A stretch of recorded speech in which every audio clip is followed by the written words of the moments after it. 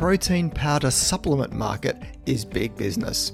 Popular in the world of sport, where muscle growth is a priority, the marketplace is dominated by glossy pictures of cut models and an ever-expanding list of claims for how these products will pack on the muscle. So, do the bros at the gym have it right in that you need these supplements if you're serious about the gains? Or could plain old boring food do the same job? In today's podcast, I'll dig deeper into the world of protein and muscle growth and explore what the research says about protein supplements, and then put this into context for what it means for the typical sports person. Welcome to the Thinking Nutrition Podcast. My name is Tim Crowe, and I'm a career researcher, educator, and science communicator, with most of this spent in the field of nutrition. How do you make sense of so much conflicting information in the field of nutrition? While I don't profess to have all the answers in an area that is continually changing as research changes, you can count on what is covered in this podcast to be based on the whole field of nutrition science, not just selective areas that support a particular way of thinking. And this podcast will always be free from any commercial product tie-ins, endorsements, or advertisements. Just credible nutrition science presented in plain and simple language, and then translating this into what it means for your health. So on with today's show. The protein and amino acid supplement market is big business. Bars, shakes, giant tubs of protein and specialist amino acid supplements dominate supplement shelves, and all in the name of bigger and stronger muscles. Now, few athletes would disagree that more muscle is an advantage in their sport, and protein is the perfect source of the amino acid building blocks needed for new muscle growth and repair. Taken together, strength training and sufficient protein will stimulate new muscle protein synthesis. So, is there a role for additional protein through the use of supplements? Is it a case of more is better when it comes to protein and muscle gains? To answer these questions, let's first explore just how much protein sports people need. Consensus position statements, such as those produced by the American College of Sports Medicine, give the range of 1.2 grams to 1.7 grams of protein per kilogram of body weight. But the top end of that range of 1.7 grams of protein per kilogram of body weight is for elite endurance athletes and athletes in strength and power sports, and those in the early stages of a strength training phase as they ramp up their gym training. The recreational athlete, which describes the vast majority of active sports people, should aim for the bottom end of the range, which is around 1.2 grams of protein per kilogram of body weight. And just to add to the current science here, a 2017 meta-analysis of 49 studies looking at protein supplementation in resistance exercise training with a focus on muscle gains found that consuming protein above 1.6 grams per kilogram of body weight did not result in any significant further muscle gains. And I'll link to the review in the show notes.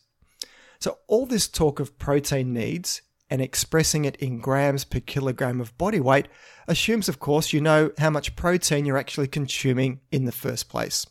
So outside of doing some detailed self-dietary analysis, let's look at how those protein requirement numbers stack up against a regular diet. As an example, protein intake and body weights collected in the 2011 to 2012 Australian Health Survey showed the average Australian male already eats 1.2 grams of protein per kilogram of body weight. And for the average female, it's 1.1 grams of protein per kilogram of body weight. And this is for mostly sedentary people who are not following any special high-protein training diet. Now, sports people do have higher energy needs, so by simply eating a greater volume of food with a focus on a higher protein content, it's very feasible for any athlete to get their protein requirements from food alone. No supplements needed. And this concept that athletes can meet their protein needs with diet alone has been backed up by research, with numerous dietary surveys showing the normal diet of strength-based athletes provides about 2 grams of protein per kilogram of body weight per day, and that is before using any protein powders. But before you think there's nothing to see here when it comes to protein supplements, they cannot be dismissed altogether. There are circumstances where supplementation is an appropriate and convenient option for athletes, such as when traveling or during an intense training schedule, where it is physically difficult to access, prepare, and consume food as proper meals. So ready-to-drink protein supplements and solid bars do make for convenient on-the-go snacks. And then there is the case for athletes trying to drop weight on energy-restricted diets. They may find it harder to meet protein requirements, so a protein supplement could be of use during that time. Under energy-restricted conditions, a greater proportion of amino acids are used for energy production, resulting in fewer amino acids available for muscle growth. So the idea to supplement with protein here has some merit. While the research in this area is not as mature, there have been several commentary articles advocating that for athletes trying to drop weight and wanting to maintain and promote lean body mass, then protein intakes of between 2 and 3 grams of protein per kilogram of body weight could be considered. At these sorts of numbers, protein supplements certainly enter the game. So, moving on from daily protein requirements, what about the notion of optimizing muscle growth through the timing of protein consumption? Optimal muscle growth and recovery are more than just about meeting daily protein needs. And this is where the concept of protein timing around exercise has some credence. Each time protein is consumed, there is a small spike in muscle synthesis, with a dose of just 20 to 25 grams of high-quality protein being sufficient to stimulate muscle protein synthesis following resistance exercise. Having these protein doses spread throughout the day can help to maximize exercise-induced muscle growth and aid in the repair of damaged muscle tissue. Eating quantities of protein above this 20 to 25 gram range in one sitting offers only a limited additional benefit, with a very minor 10% further protein synthesis when the amount is doubled to 40 grams of protein. However, despite the common recommendation to consume protein as soon as possible post-exercise, evidence-based support for this practice is currently lacking. That does not mean that it shouldn't be done, only that it shouldn't be treated as gospel, despite what the bros at the gym may tell you. How long this mythical post-exercise muscle anabolism window remains open for is still hotly debated, but it likely exists for several hours. So, fear not, gym goers, your muscle gains are not going to shrivel away simply because you didn't chug down your protein shake within 5 minutes of your last set of bench presses. And there is a nice commentary paper on this topic of protein timing published in 2013, which I'll link to in the show notes. So combining all of the protein timing research together leads to the conclusion that the body likely responds best to regular small doses of protein throughout the day. I like to call this new muscle growth optimization protocol regular meals and snacks with a focus on higher protein foods. Others may just call it eating. So that's dose and timing done. What about the form of protein that is best to consume?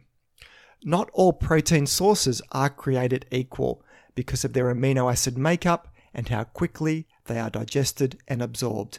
And in the field of sports nutrition research, it's dairy protein that consistently receives a lot of the attention.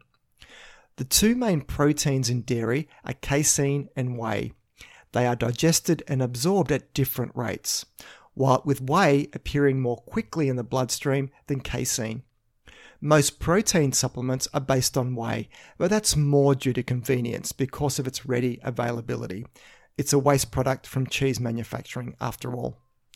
Whey protein is of particular interest because it appears to have a stronger anabolic effect on muscle growth, thanks to a higher content of a specific essential amino acid called leucine.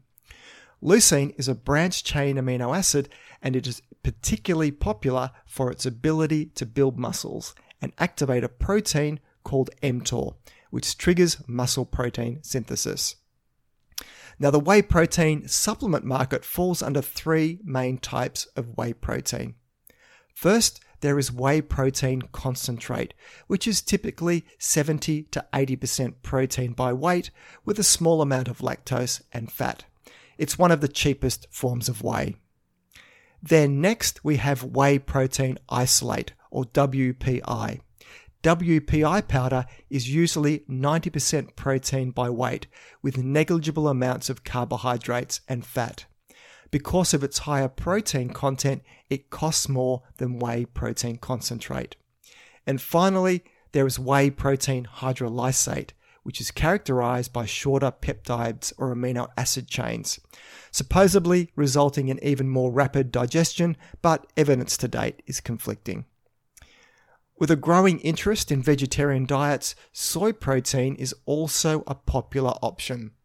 Soy is considered a high biological value, rapidly digested protein. It comes as both a soy concentrate and soy isolate. It is often used in mixed protein supplements and protein bars. While the balance of research indicates that whey protein may have a small edge for muscle building, some studies have found soy foods to be just as effective as whey protein in terms of its ability to promote gains in lean muscle mass. One study, for example, found daily supplementation of 50 grams of soy, whey, or a soy whey protein blend in 20 male athletes engaging in a weight training program all resulted in similar increases in lean body mass and did not negatively affect testosterone or estrogen levels. And I'll link to this study in the show notes. This shows that soy protein can be just as effective as whey protein in building lean muscle mass as part of a dedicated exercise and nutrition regimen. Pea protein powder is another protein powder that is growing in popularity, especially among vegetarians, vegans, and people with allergies or sensitivities to dairy or eggs. Pea protein is not absorbed as fast as whey protein, but it is absorbed quicker than casein protein. There hasn't been a lot of research into the muscle-building properties of pea protein, but at least one 12-week study involving 161 men doing resistance training who took either 50 grams of pea protein, whey protein, or a placebo non-protein powder each day saw similar increases in muscle thickness between the pea and the whey protein groups, and both were superior to placebo. So there could be something to the pea protein story, and I'll link to this study in the show notes. And even studies that use lower quality protein, such as that derived from wheat, can elicit a significant muscle protein synthesis response if greater amounts of it are consumed, and this may be an effective strategy to compensate for its lower protein quality. So the story here is that adequate protein overall in the diet may trump the source of protein so long as the diet is varied. And on the topic of vegetarian diets, when it comes to strength and fitness, vegetarian athletes can perform just as well as their omnivore opponents. To illustrate, in a recent study, the diets and physical attributes of 27 vegetarian and 43 omnivore competitive endurance athletes were looked at. Each person in the vegetarian group had followed the diet for at least 2 years, and there was a mixture of vegan and lacto-ovo vegetarians amongst this group. There was little difference in protein intake according to body weight between the vegetarians and the omnivores. Now, vegetarians did eat more carbohydrates and fiber, but they also had less vitamin B12, which is not so surprising, seeing as animal foods are really the only major source of vitamin B12 in our diet. One interesting finding was that vegetarians had more iron in their diet than omnivores. But because plant-based iron is less bioavailability than animal-based iron, and check out last week's podcast, which was all about iron, then this may bring the vegetarians back on par with omnivores. So I'll link to this study in the show notes. The key finding from the study, though, was about sports performance. And for the males, there was little difference in cardiorespiratory fitness or strength between the vegetarians and the omnivores. The surprising finding, though, was in women. Women following a vegetarian diet had 13% higher VO2 max scores than women eating an omnivore diet. So it seemed they're actually a little bit fitter. So what about the downsides of protein supplements? Well, outside of cost, there can be some negatives. For a start, they can move the focus away from the undisputed benefits of a varied training diet. Purified protein preparations contain few of the other nutrients needed to support the building of muscle, and the protein they supply is usually not needed by athletes who eat food, as they're likely already meeting their protein requirements. The supplements then just become excess protein, which the body dismantles and uses for energy or stores it as fat. Excess protein does not harm the kidneys in healthy people, but it has been linked to worsening pre-existing damage, so it is something to be aware of if this potentially could be you. So here's what you need to know about protein. To maximize muscle growth with resistance exercise, daily protein recommendations sit at the upper end of about 1.6 grams of protein per kilogram of body weight. This target can be achieved by spacing protein-containing meals approximately 3 to 5 hours apart throughout the day. There can be some cases, though, when protein supplements make it more convenient to hit this goal. But the biggest performance gains in sport don't come from protein supplements. They come from the triad of a broad, varied diet, adequate rest and recovery, and the one supplement that all athletes need to be taking. It's called BHW, bloody hard work. Now onto my research wrap-up segment, where I profile a study that has grabbed my attention during the week. And for this week, the topic is on mental health. Interest in the link between nutrition and mental health is rapidly growing. Now, a new study in young adults with depression finds that a switch to healthier eating can significantly reduce symptoms of depression. A healthy diet is a common factor linked to a positive mental outlook. The problem with most of the observational research in this field, though, is that it is hard to tease out which one comes first. Are people in the depths of depression more likely to eat poorly because of their mood? Or does a poor diet worsen depressive symptoms? There is now a small but growing field of research directly intervening with diet changes in people with depression to see how this can improve their outlook. One such study has looked at the link between diet and depression in young adults. Adolescence and young adulthood are periods where there is an increased risk of depression. These are also critical periods for establishing healthy eating habits, which will carry over into adulthood. So how nutrition influences the mental health of younger adults was the topic of a recent intervention study, and I'll link to this research study in the show notes. The study involved 101 adults aged between 17 and 35 years, all who had moderate to high symptoms of depression. They all were considered to have a poor diet when assessed against government healthy eating guidelines. Any person taking antidepressant medications or receiving psychological therapy were required to stay on that treatment plan during the study. The participants were randomly allocated into either a diet change group or a control group, which meant just following their regular diet. The diet change group were given advice on improving their diet. They were also given a healthy food hamper and a small amount of money for buying groceries to help with purchasing healthier foods. The diet changes focused on having more fruits, vegetables, whole grains, nuts, fish, legumes, eggs, tofu, and lean meats, according to the person's individual dietary preferences. The control group received no advice on diet and were left to continue their normal eating habits for the 3 weeks that the study ran. Symptoms of depression and anxiety with overall mood and performance on learning and reasoning tasks were measured at the beginning and end of the 3 weeks. Those in the diet change group were indeed successful in making positive changes to their diet. With these diet changes, significant improvements in mood, depression, and anxiety were all seen. No such changes were seen in the control group. 3 months after the study finished, follow-up was made with 33 of the participants to see how they were tracking. 1 in 5 of those in the diet change group were still keeping up with the healthy eating habits, and for these people, their mood improvements stuck.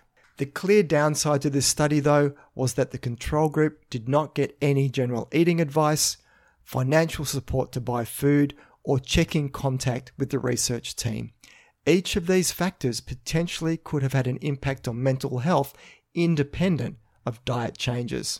The results, though, are in line with a previous intervention study that did mostly control for these types of factors and equally saw a marked improvement in depression symptoms with positive dietary changes. This study adds more support for the benefits of positive dietary changes in improving mental health. Counseling, emotional support, and medications all have their role to play, and now it seems that diet is another cornerstone to consider in dealing with depression. So that's it for today's show. You can find the show notes either in the app you're listening to this podcast on, if it supports it, or else head over to my webpage at thinkingnutrition.com.au and click on the podcast section to find this episode to read the show notes. If you find this podcast of value, then please consider sharing it with your friends and colleagues, or maybe even leave a review. This all helps increase the ranking and reach of the podcast, which means a big win for credible, evidence-based nutrition messages while helping to dilute out the crazy and making the world a slightly less confusing place. I'm Tim Crow, and you've been listening to Thinking Nutrition.